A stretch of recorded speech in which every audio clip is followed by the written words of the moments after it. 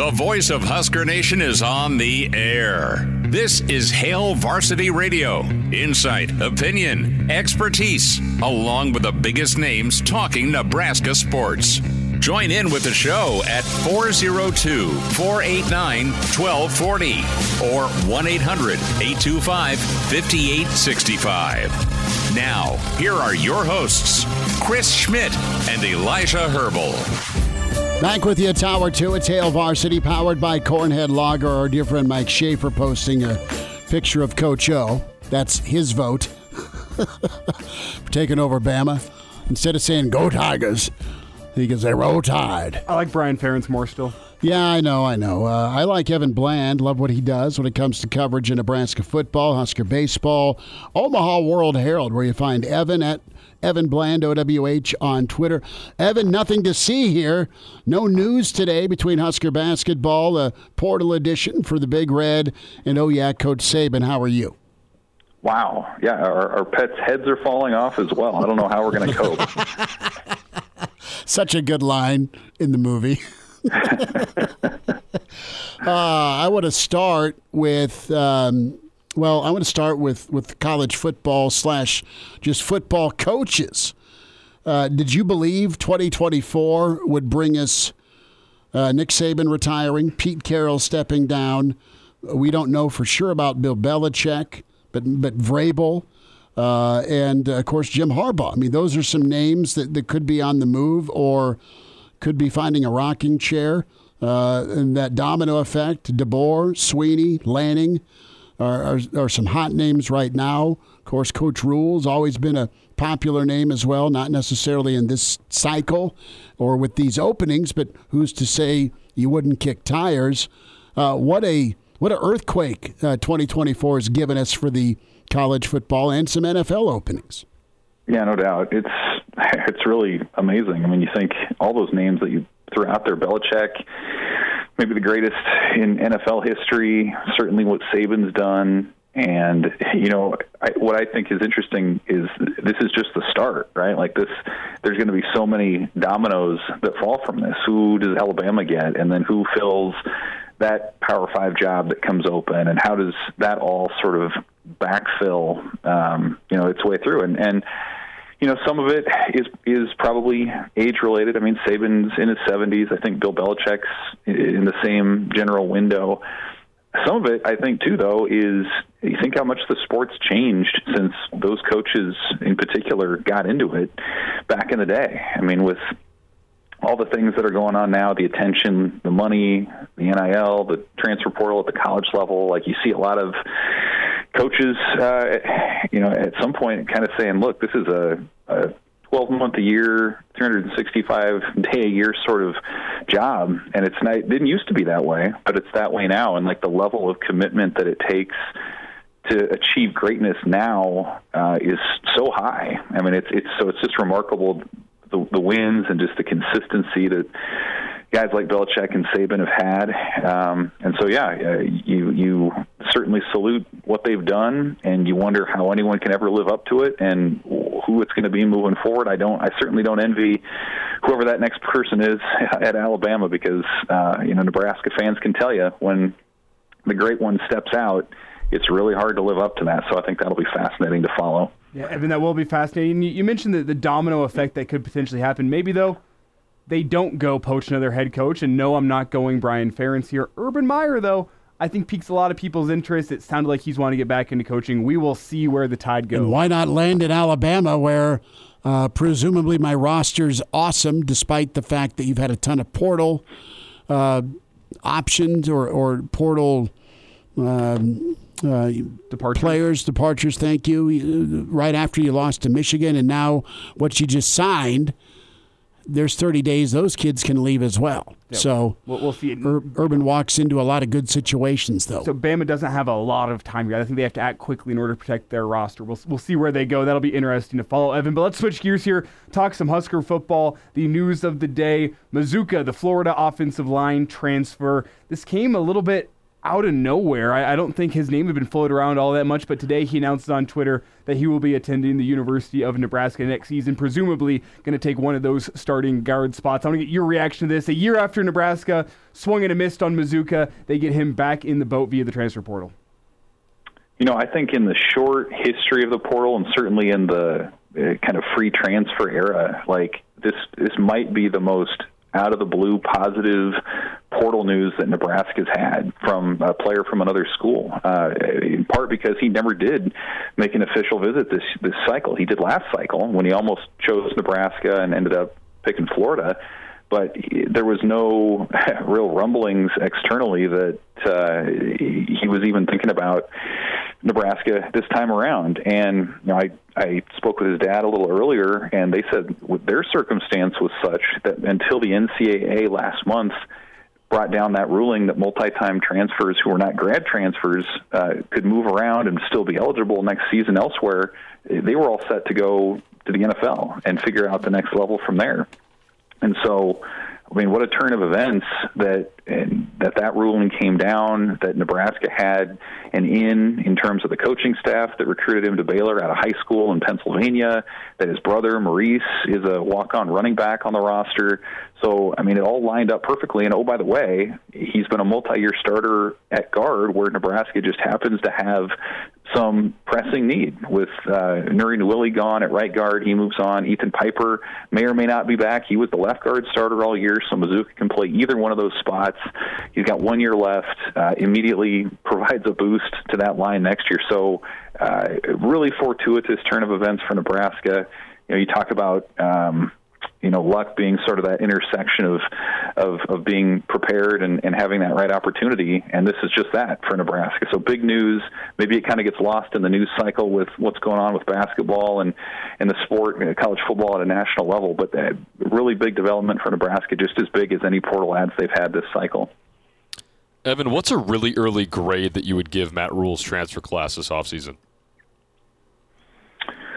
Well, you got to go on quality, right? Not quantity with just the 4 to this point. But, you either go developmental or you go immediate need. And I think Bly Hill probably qualifies in the former category. They like him more long-term and don't need him to step in right away.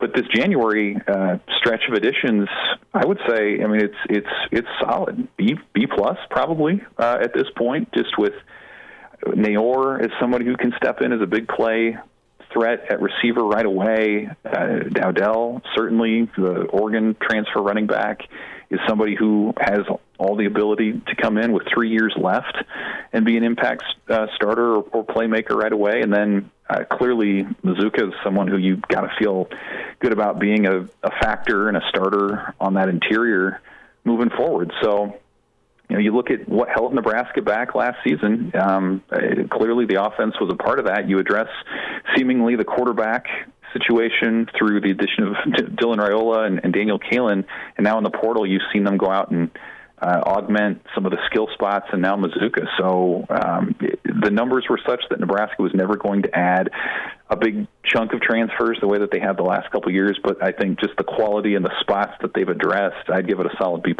And Evan, can you talk for a second about the splash of going and getting a guy like Mazzccua, an 11-game starter last year from a Power 5 program, Florida? It just feels optically like a big deal. It might not be the same need that Nebraska had at wide receiver along the offensive line. They had some younger guys that were probably ready to step up next year, but optically, this feels like a big deal that Nebraska's able to go steal a starter in an important spot from a school like Florida.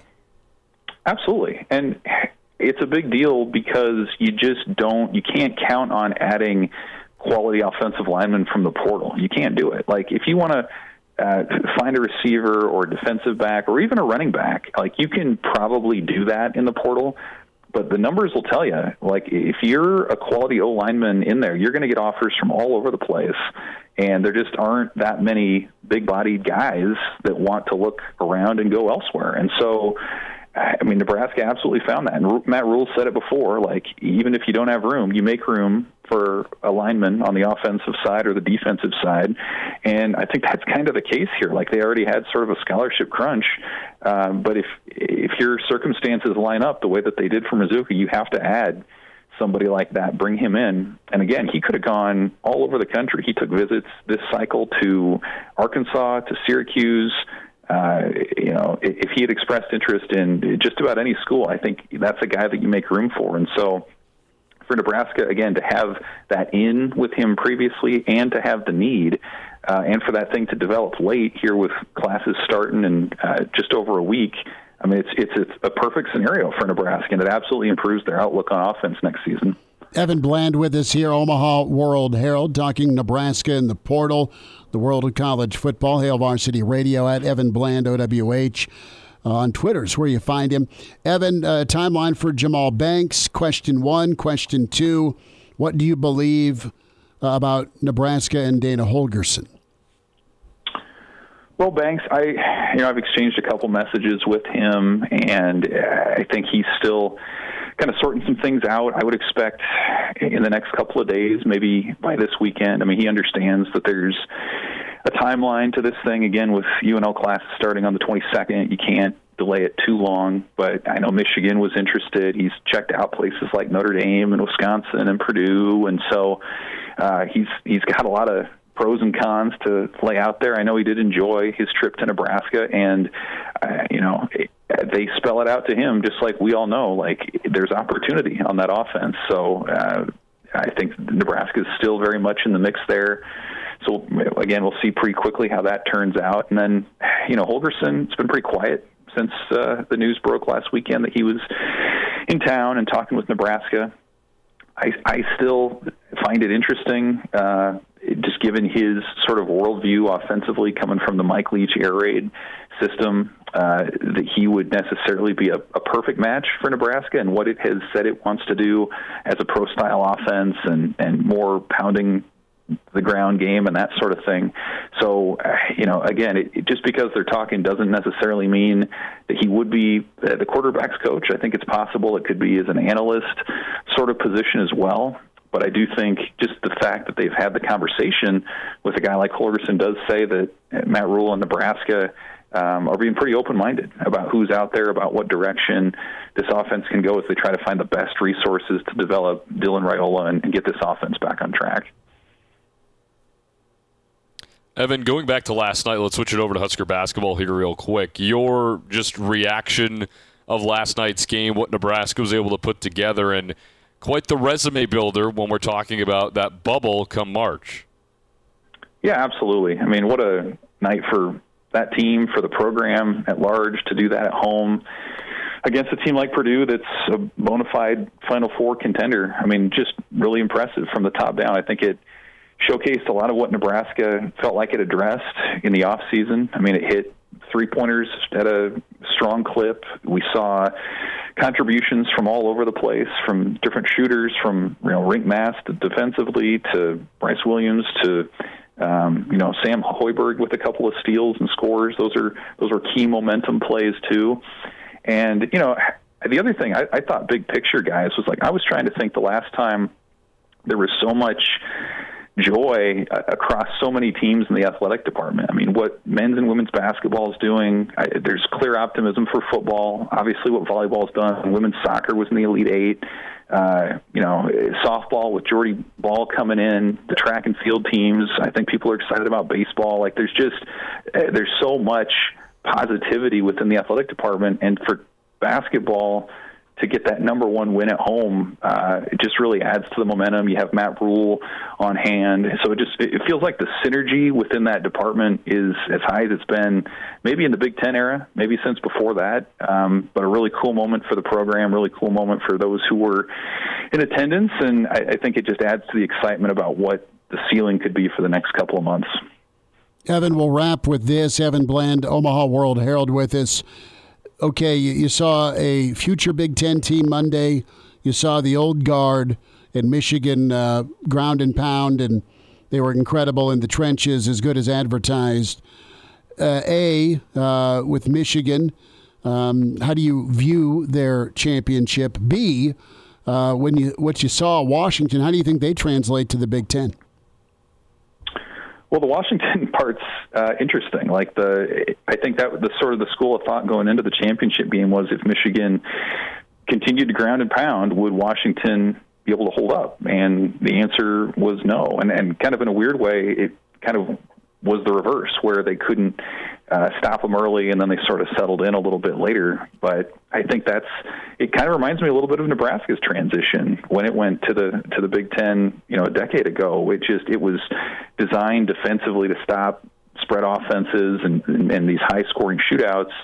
It's going to be a different animal when you're facing teams like Michigan or Minnesota or whomever week in and week out in the Big Ten. So I think that will probably be the biggest adjustment that they're going to have to make moving forward, is how do you stop the run? How do you hold up in your front seven so you're not exposed to the extent that they were in the national title game? Michigan, such a complex situation. I mean, it's clearly documented that they broke the rules with the sign stealing. I think ultimately they didn't need to, right? They were going to beat those teams that they beat early in the season, I think, regardless. And then after the Counter Stallion stuff broke out, they were just as dominant, quite honestly, in the second half. And to beat Alabama the way they did, to roll Washington, I think, in sort of the no-doubt second-half fashion that they did, leaves little doubt that they, that they earned it on the field. But I understand the frustration. I understand, the fact that there need to be consequences for breaking the rules as well. And I think ultimately, big picture, hopefully what it spurs on is a move to modern technology in terms of mics and helmets and things like that to be able to relay plays. So hopefully stuff like this is not part of the sport moving forward. Evan, great stuff. Thanks for the time today. Thanks, guys. All right, Mark Manning on the way with Hail Varsity.